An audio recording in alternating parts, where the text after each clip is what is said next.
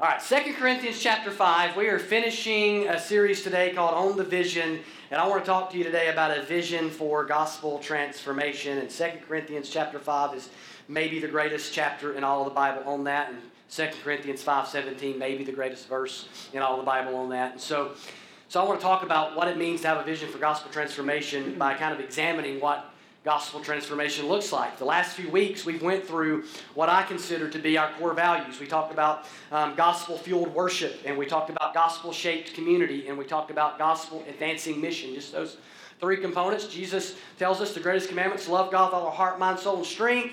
Right? We're to love our neighbor as ourself. And so that means the way it's all about how our life orients itself towards God and towards others, and that manifests itself in the believer's life through worship, community, and mission as we love God, as we love one another in the local church, and as we love our neighbor and seek to share the gospel with them. And so you might notice when I phrase those things, I talk about gospel-fueled and gospel-shaped and gospel-advancing. Why is that? Is that just so we can be wordy? Can't we just say worship, community, and mission? Well, there's a reason why we tie all that to the gospel. And that's because we don't just value any worship. Everyone worships. All worship is not valid. All worship is not correct. All worship is not true worship.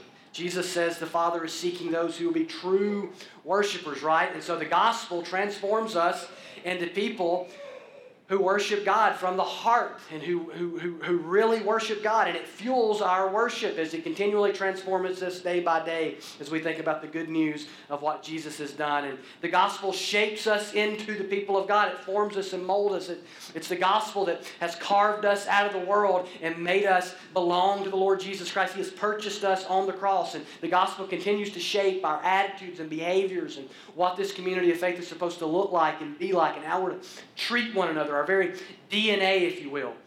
And then it's the gospel that we're trying to advance through mission. We're not just on some mission. We're not just in some community. All of this is tied back to the gospel. And so we're not just on a mission to get a church to be larger or to gather more people into a room to hear songs and listen to me or someone talk. Now we're trying to advance the good news of Jesus Christ and what He has done. That is the mission that we're all about. The gospel is central to everything we do. It's the central story of the Bible, the most important news in the world, and the most relevant story on the planet. It's the one thing every single person you know needs, believer and unbeliever alike. Unbelievers need the gospel, believers need the gospel.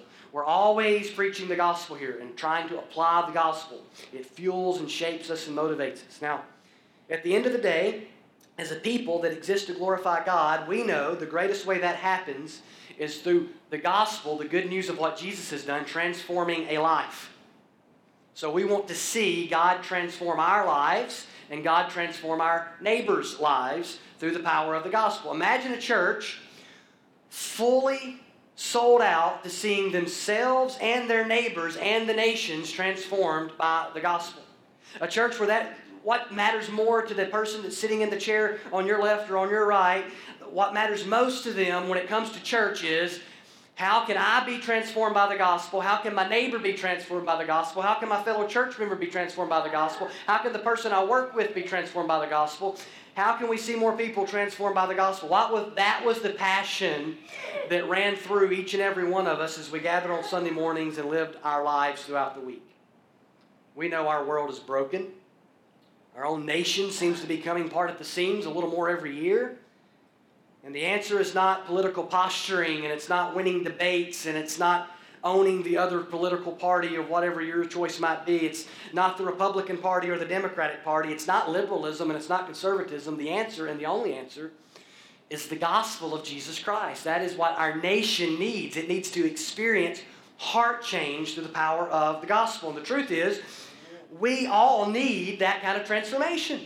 Even if you're a believer and you say, man, I've been a Christian since I was 7 or 8 years old, you still need gospel transformation in your life. God's not done with you.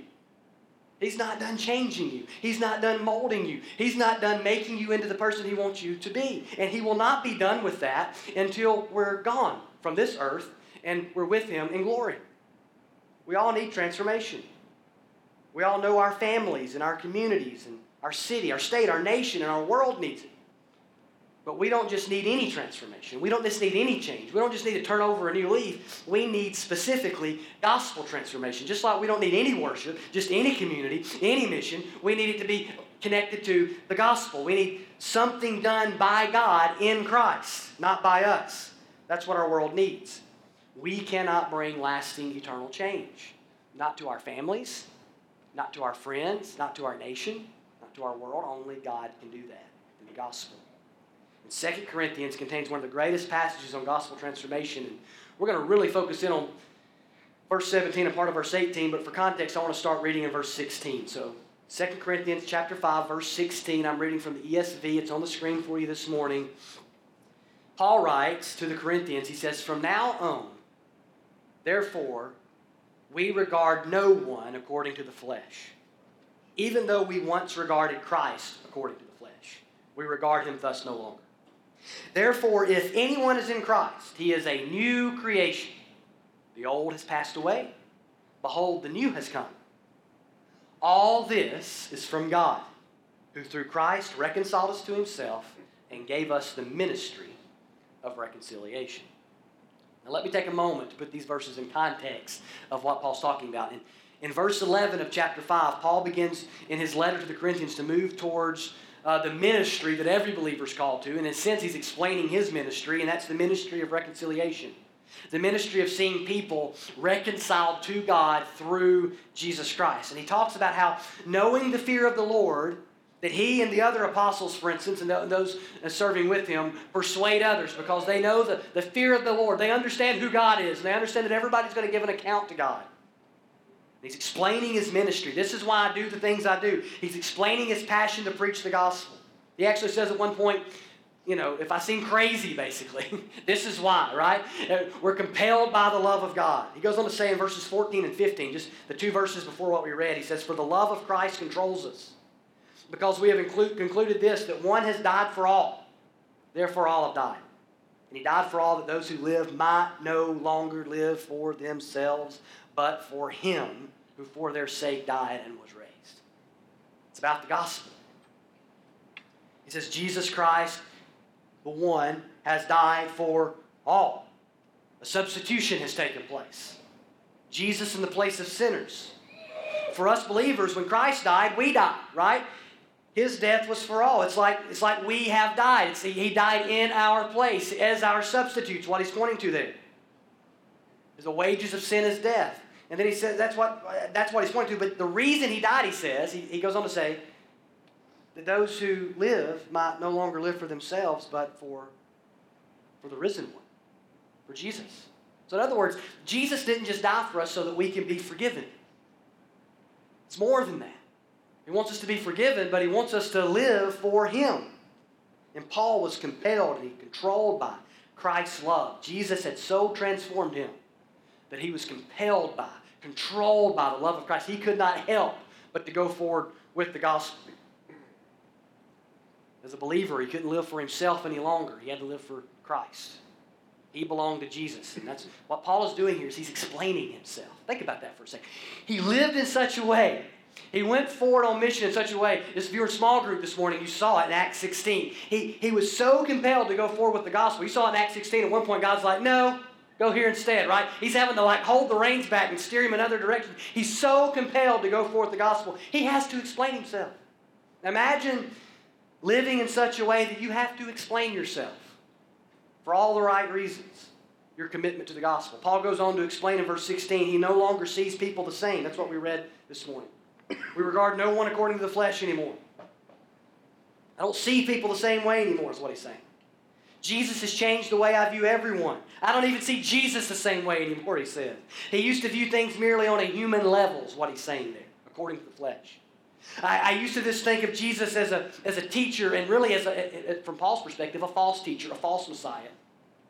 And I saw everything on just a humanistic level. But now I see things differently. I understand who Jesus is, that he is the Messiah, that he is the Christ. And I see everything through that lens, through the fact that Jesus is who he said he is, that he is risen from the dead, and that everyone must give an account from him, right? That has shaped how he views everything. I'm one of those people that I have to wear glasses or contacts. Every now and then I get some comments when I wear glasses because I don't do it very often. And when I take them off, let me just tell you, Well, some of y'all got a lot better looking. But I can't tell, I can't see anything. Like, I know because I have my glasses on that Dave and Sharon are sitting on the front row, but I can't hardly tell that with my glasses on. That's how bad my eyesight is. But man, with the glasses on, everything's, 2020.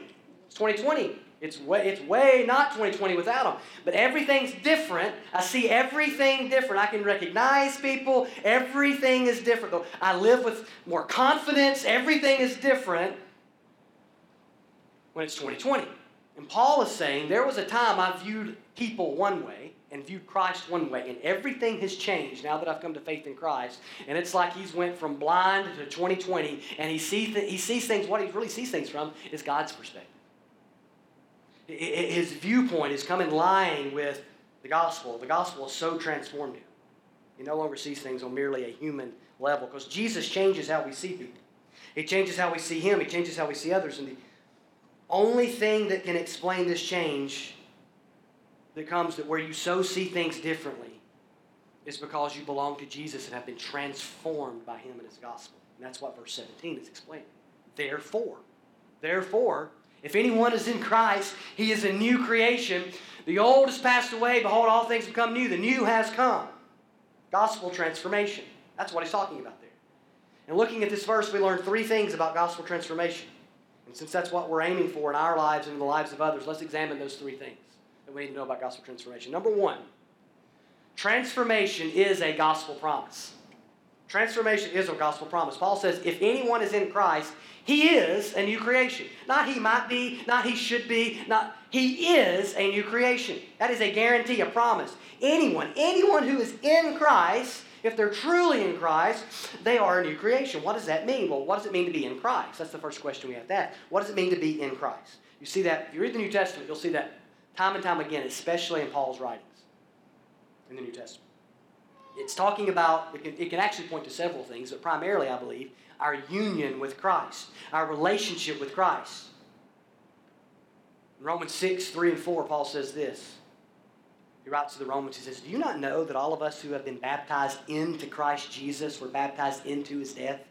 We were buried, therefore, with him by baptism into death, in order that just as Christ was raised from the dead by the glory of to the glory of the Father, we too might walk in newness of life.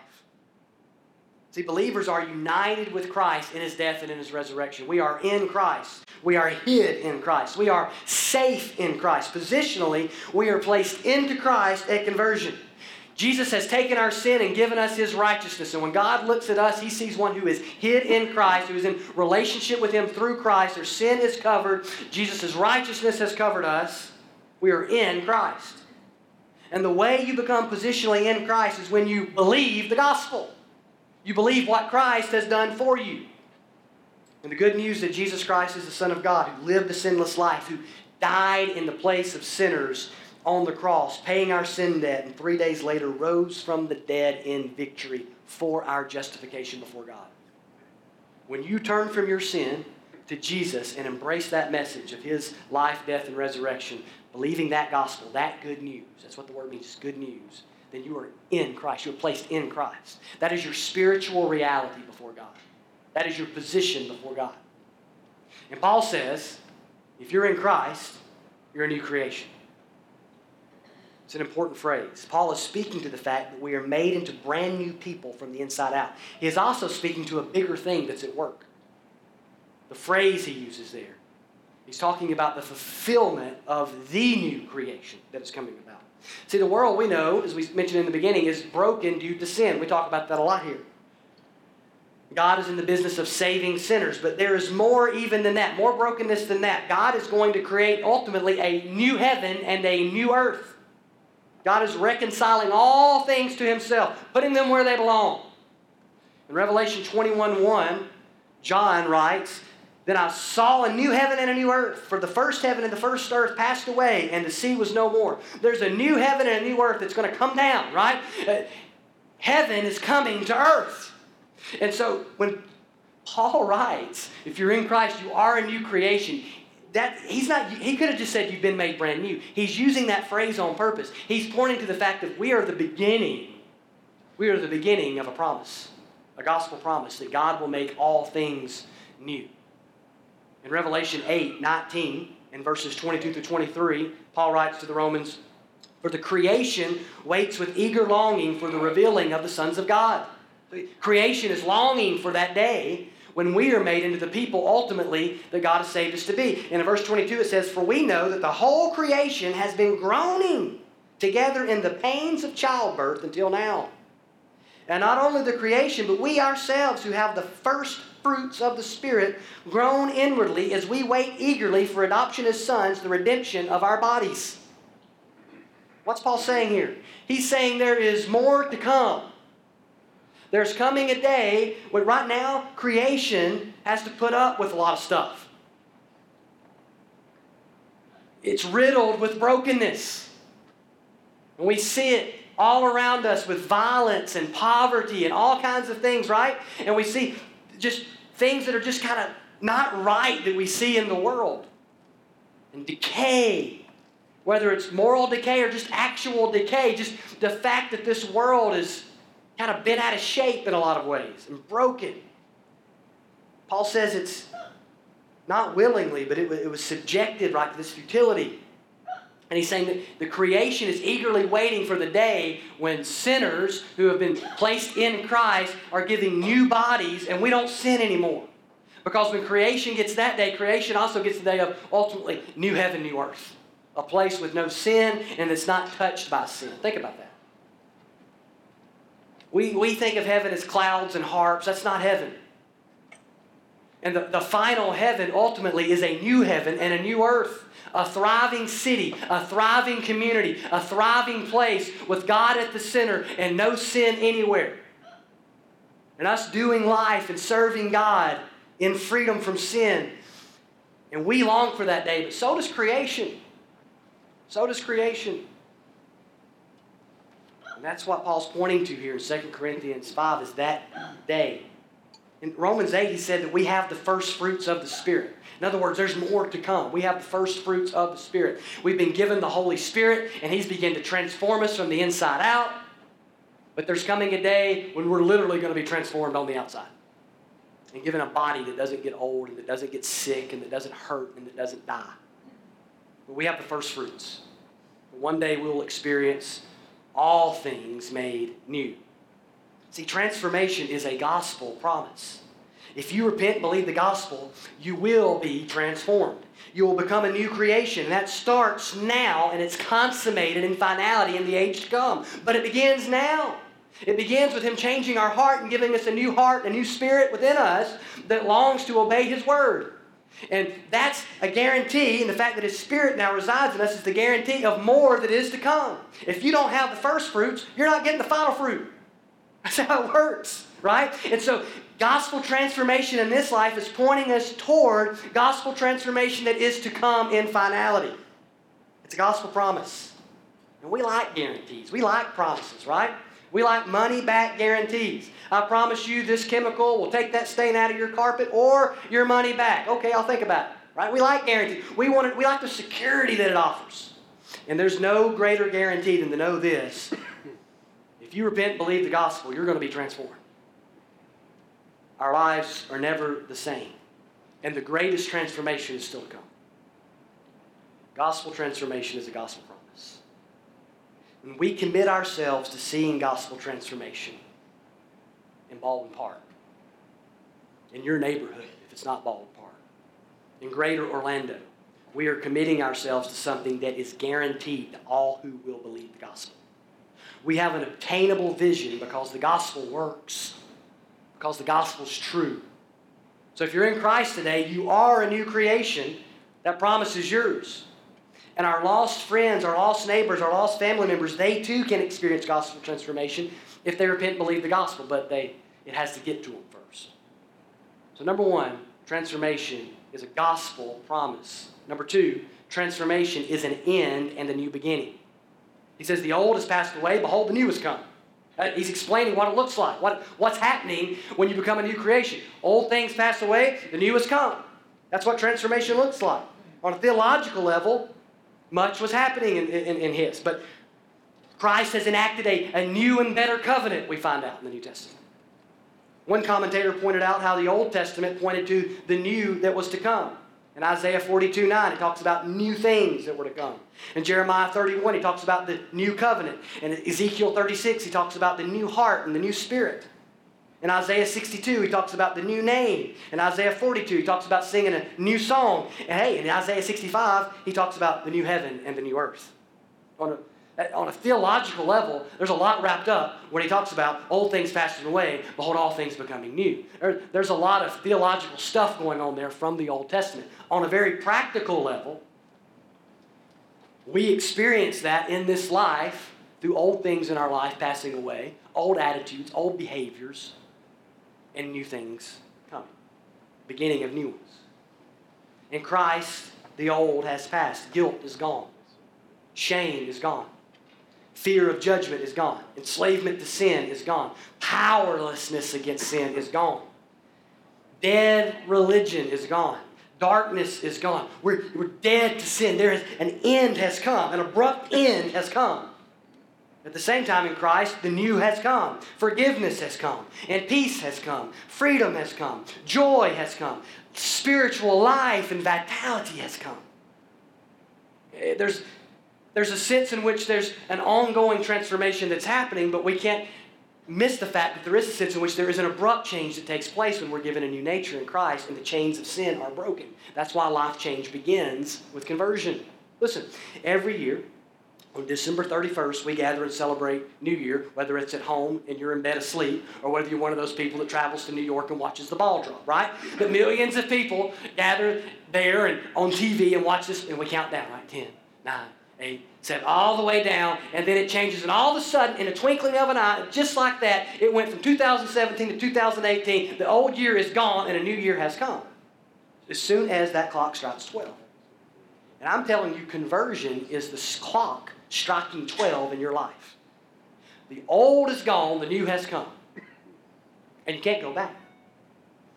You've been transformed from the inside. Now, we can struggle and we can fail. A lot of people can live in 2018 like it's, 2015 or whatever. We can refuse to deal with the fact that things are changing and things are new. But in Christ, you're new.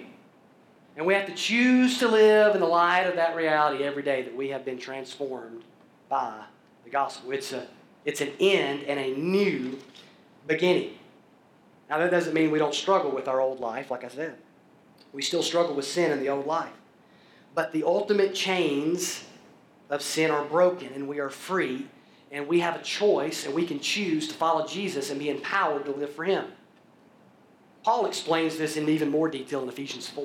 Let me read it to you. I'm not going to comment a lot on it, but I want to read it. Ephesians 4, verses 17 through 24. It should be on the screen for you. Paul tells the Ephesians, "Now this I say and testify in the Lord, that you must no longer walk as the Gentiles do, in the futility of their minds. They are darkened in their understanding, alienated from the life of God because of the ignorance that is in them due to their hardness of heart." He's just explaining the lost condition.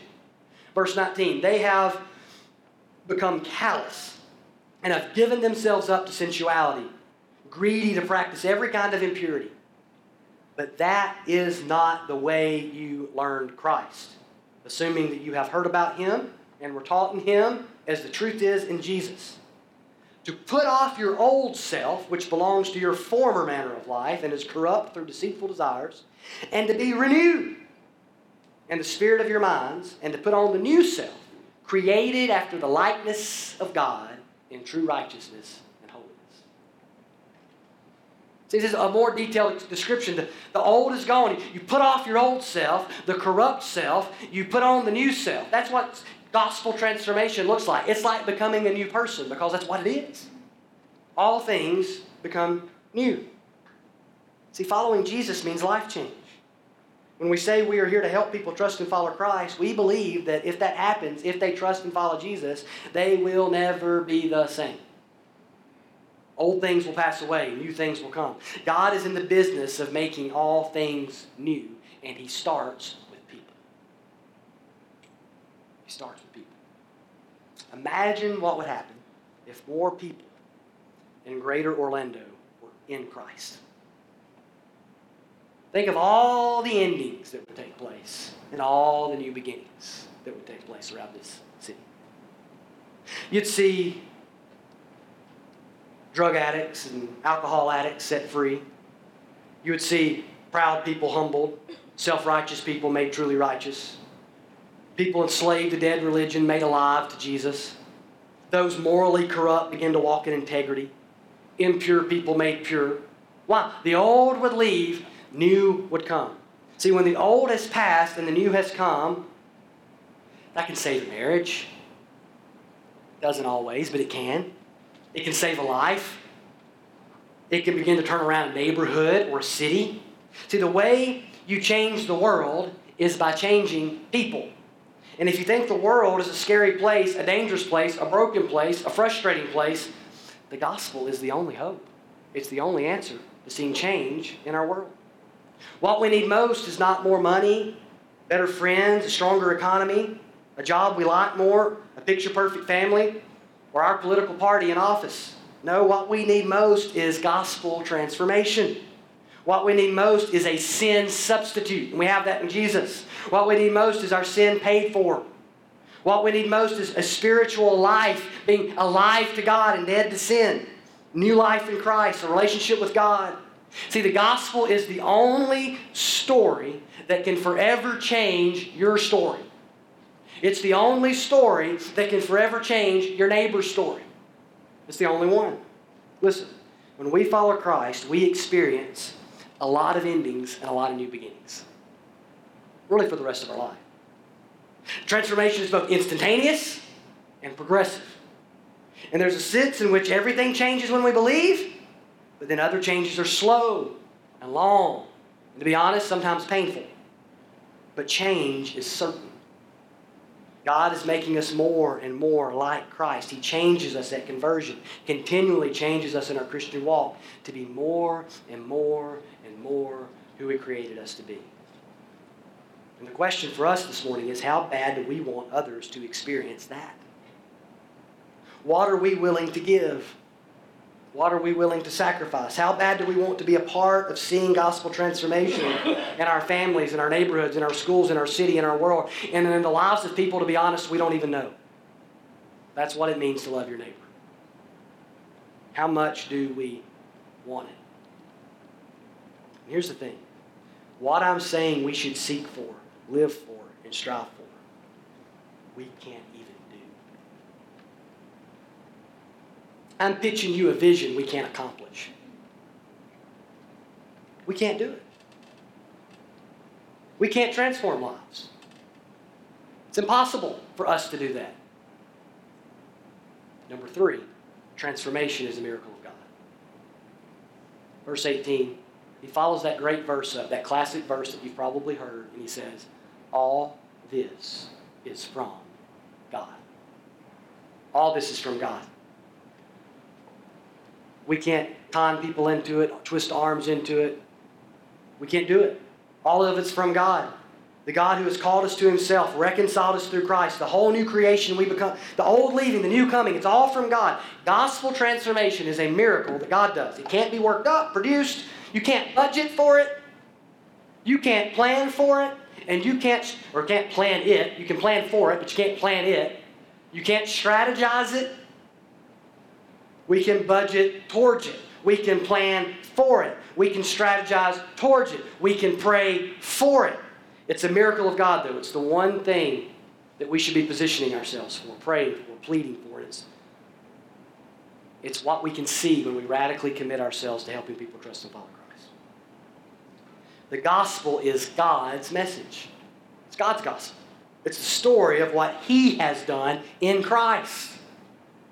It's a rescue story where God's Son's the hero. It's not about our work and about our doing and our building. If we're to experience gospel transformation, we have to realize it's a miracle. What I'm saying is I want to see North Park be a catalyst for it in Baldwin Park in Greater Orlando. But if that is to happen, it will be a miracle. If we're to strive to be that sort of catalyst, we are striving for something we can't achieve in our power. We have to be desperate for God.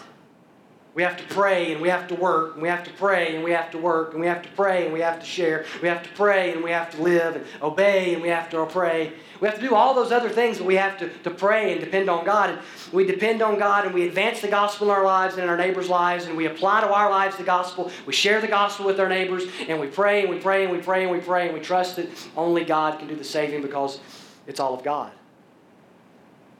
And in a spirit of prayer and desperation, we seek the Spirit's power.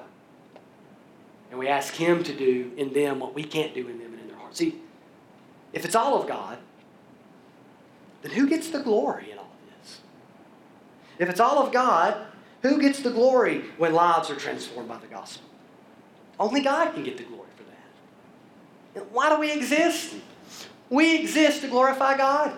That's what the Bible tells us. God created us to glorify Him. He made us for His name, for His sake, for His glory. That's why we exist. And He gets the glory when lives are transformed because He's the one that does it. It's a miracle of God. Only He can get the glory for it. See, listen, we can build a building.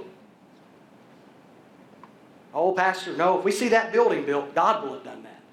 The bank builds them all the time. We can build a building. We can save money, give money, and build a building. We can feed people. Pat ourselves on the back for our kindness and generosity. We can have creative ministries. Wow people. Be excited that we're so creative. We can have a rock and worship service and be proud of talented musicians and creative sets and all those things. Here's the thing. Ain't nothing wrong with any of the things I just mentioned. None of them. The point is, some of those things we can fake or we can do in our power. We can produce some of those elements in our power, but we cannot produce gospel transformation. We can't do it. We can't do it. It's all of God. When a dead soul comes alive to God, that's a God thing. When a man or woman enslaved to lust, greed, or pride gets set free, that's a God thing. When someone who only cares for themselves becomes radically concerned from the inside out for others due to a changed heart, that's a God thing. When a sinner who loves their sin begins to love Jesus and hates their sin, that's a God thing. And don't you want to be a part of something that you can't do? I've discovered I can't do a lot. I'm very limited in what I can do. You're very limited in what you can do. I want to be a part of something bigger than me, bigger than human power. Don't you want to die knowing you gave everything for the very reason you're here? Don't you want to see lives forever changed, God forever glorified? Don't you want to be more than a spectator in the mission of God? Don't you want to know you participated in the reason you were placed on the planet and in a church that was committed to doing and seeing those things happen? Don't you want to see gospel transformation? Imagine with me for a moment a North Park that is a catalyst for gospel transformation in Baldwin Park in Greater Orlando. A people who are first changed by the gospel and being changed by the gospel, but that are also seeing the gospel transform their neighbors. Imagine a place radically committed to seeing people take hold of the gospel promise of transformation in their life. People rescued out of sin, set free, placed into Christ. Imagine seeing old things pass away in people's lives. Unbelief and brokenness and shame and guilt.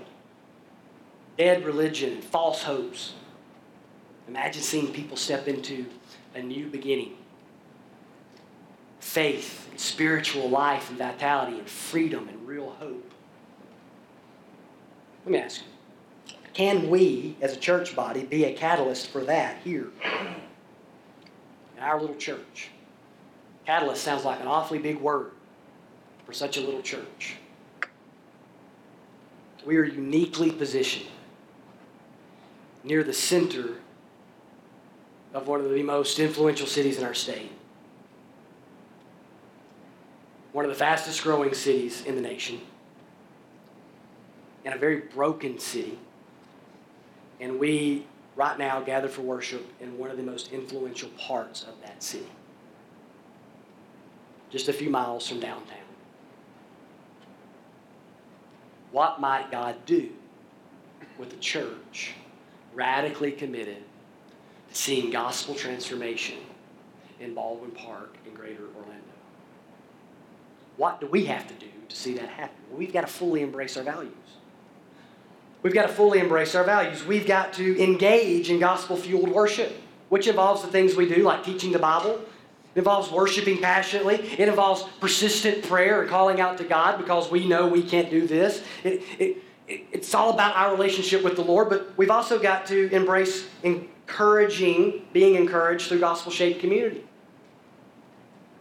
Loving one another. Serving one another. Being committed together, linking arms, realizing we can't do it on our own. And then as a community of faith, opening our lives and opening our homes to our neighbors around us. We can't expect people to walk through the doors of a church building if we don't invite them through the doors of our homes. That is not how it worked in the New Testament. I don't believe it's how it will work today. And then we've got to be equipped and empowered for gospel advancing mission. We've got to know how to go about it. We've got to commit to training people to do that. That's why we do things like Three Circles training and things of that nature. But we've got to have gospel conversations. The mission has to go forward. We can't see the gospel transform lives if we don't see the gospel hit ears. The gospel doesn't transform anybody that doesn't hear it. It starts there. And we have no control over whether they believe it or not. But you better sure believe we have all kinds of control over whether they hear it or not. That one's on us. We have been given the command to go, to share, to tell. We can be a catalyst for gospel transformation in Baldwin Park and Greater Orlando, where people are engaged in gospel-fueled worship, encouraged through gospel-shaped community, and empowered for gospel advancing mission. Let me just share with you. I'm about to close. I want to share with you just some basic methods in this for me. Because what we've really been going over the last several weeks, in a sense, is mission, vision, and values. We've talked about helping people trust and follow Christ through worship, community, and mission. We've talked about those core values of not just any worship, community, and mission, but gospel-fueled worship and gospel-shaped community, and gospel advancing mission. But how do we decide what to do, and how do we make certain decisions? We know we have to press things through certain decisions and certain things through the lens of mission and even vision, a vision of being a catalyst for gospel transformation in Baldwin Park and Greater Orlando, of seeing lives change. But how do we make decisions about these things? About our ministry strategies? About how we're going to do children's ministry and youth ministry and outreach and Sunday morning worship and everything. Everything. Facilities. Everything. Budget. Everything. We have to ask some questions. We have to ask, first of all, is what we're doing biblical? Or is it unbiblical? Right, that's number one. We're Bible people. We're a Bible teaching church, a Bible preaching church. Every Sunday, somebody, usually me, gets up, opens this Bible, and teaches from it. We're a Bible teaching church. And so, is it biblical? That's the first thing. That's the first measure of our methods. If we're going to see gospel transformation, we need to ask, is it biblical? Then we need to ask, and this is coming more from me, but is it simple? Is it understandable? Where people can get it and understand it. We don't want to complicate things too much. If it's not simple, it's not reproducible. If it's not simple, it's hard to do it well. If it's not simple, it's hard to be consistent. Is it simple and understandable? Does it make sense? And then excellence. Can we do it well for God's glory? Because everything we're to do it as unto the Lord. If that goes for how you do your job, where we're told to do that, when it talks about doing things unto the Lord, so how we do our jobs, how much more so does it go for how we do church? We're to do it as unto the Lord. Can we do it with excellence? Can we strive for excellence in every ministry area? And that's a very subjective term, by the way. Everybody's got a different standard for excellence. So we have to take pretty much the highest one we can achieve. Excellence. And then relevance. Does it make sense in our time and place, is what I mean by that. I don't mean chasing fads. I mean in our time and place, does this ministry endeavor make sense? These are the kind of questions I ask when I think about things like worship sets, and when I think about things like sermon series, even when I think about things like ministry endeavors, when I think about things like building a sanctuary, when I think about things about the worship room, when I think about things like all those, every little decision, I think through this kind of grid. Biblical, simple, excellence, and relevance. Because at the end of the day, all those things working together. There's a sense in which we have to own the fact that we are where we are who we are at this time and place. And we have to strive to reach people near 2047 Prospect Avenue, 32814.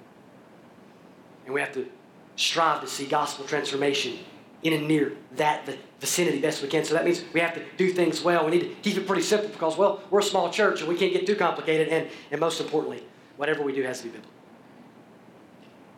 But more than anything, we've got to be willing to do whatever it takes.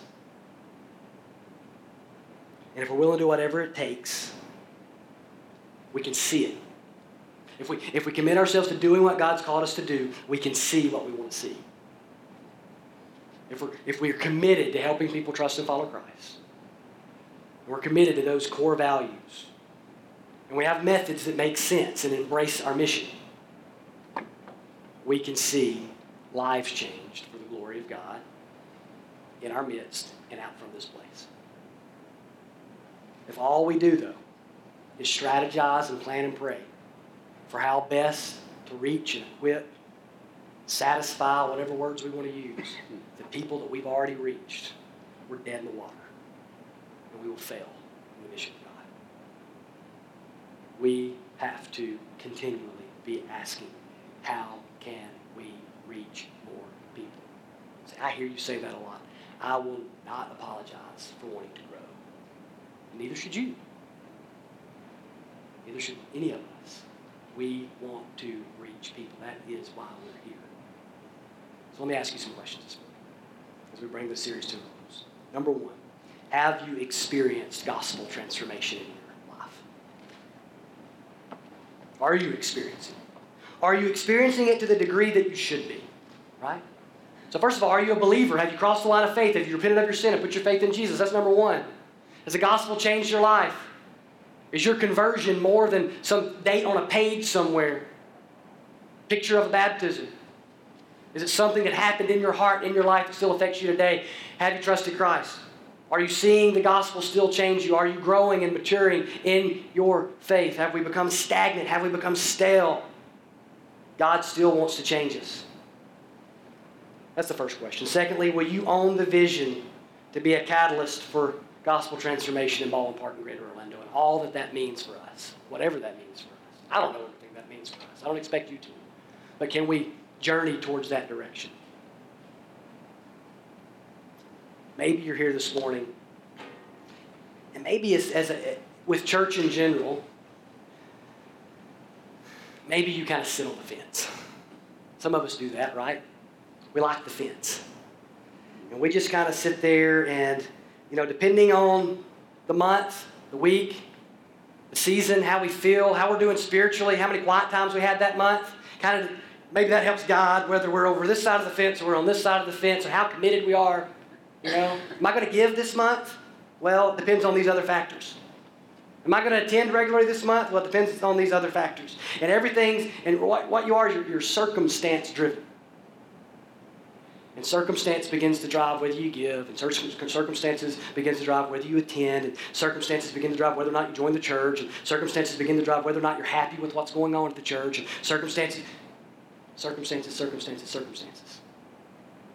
And if we're driven by circumstances, man, it's hard to say Jesus is Lord if we're driven by circumstances. Are we on the fence this morning? Is there anybody that needs to, in our heart, move all in? Let's bow our heads and pray together.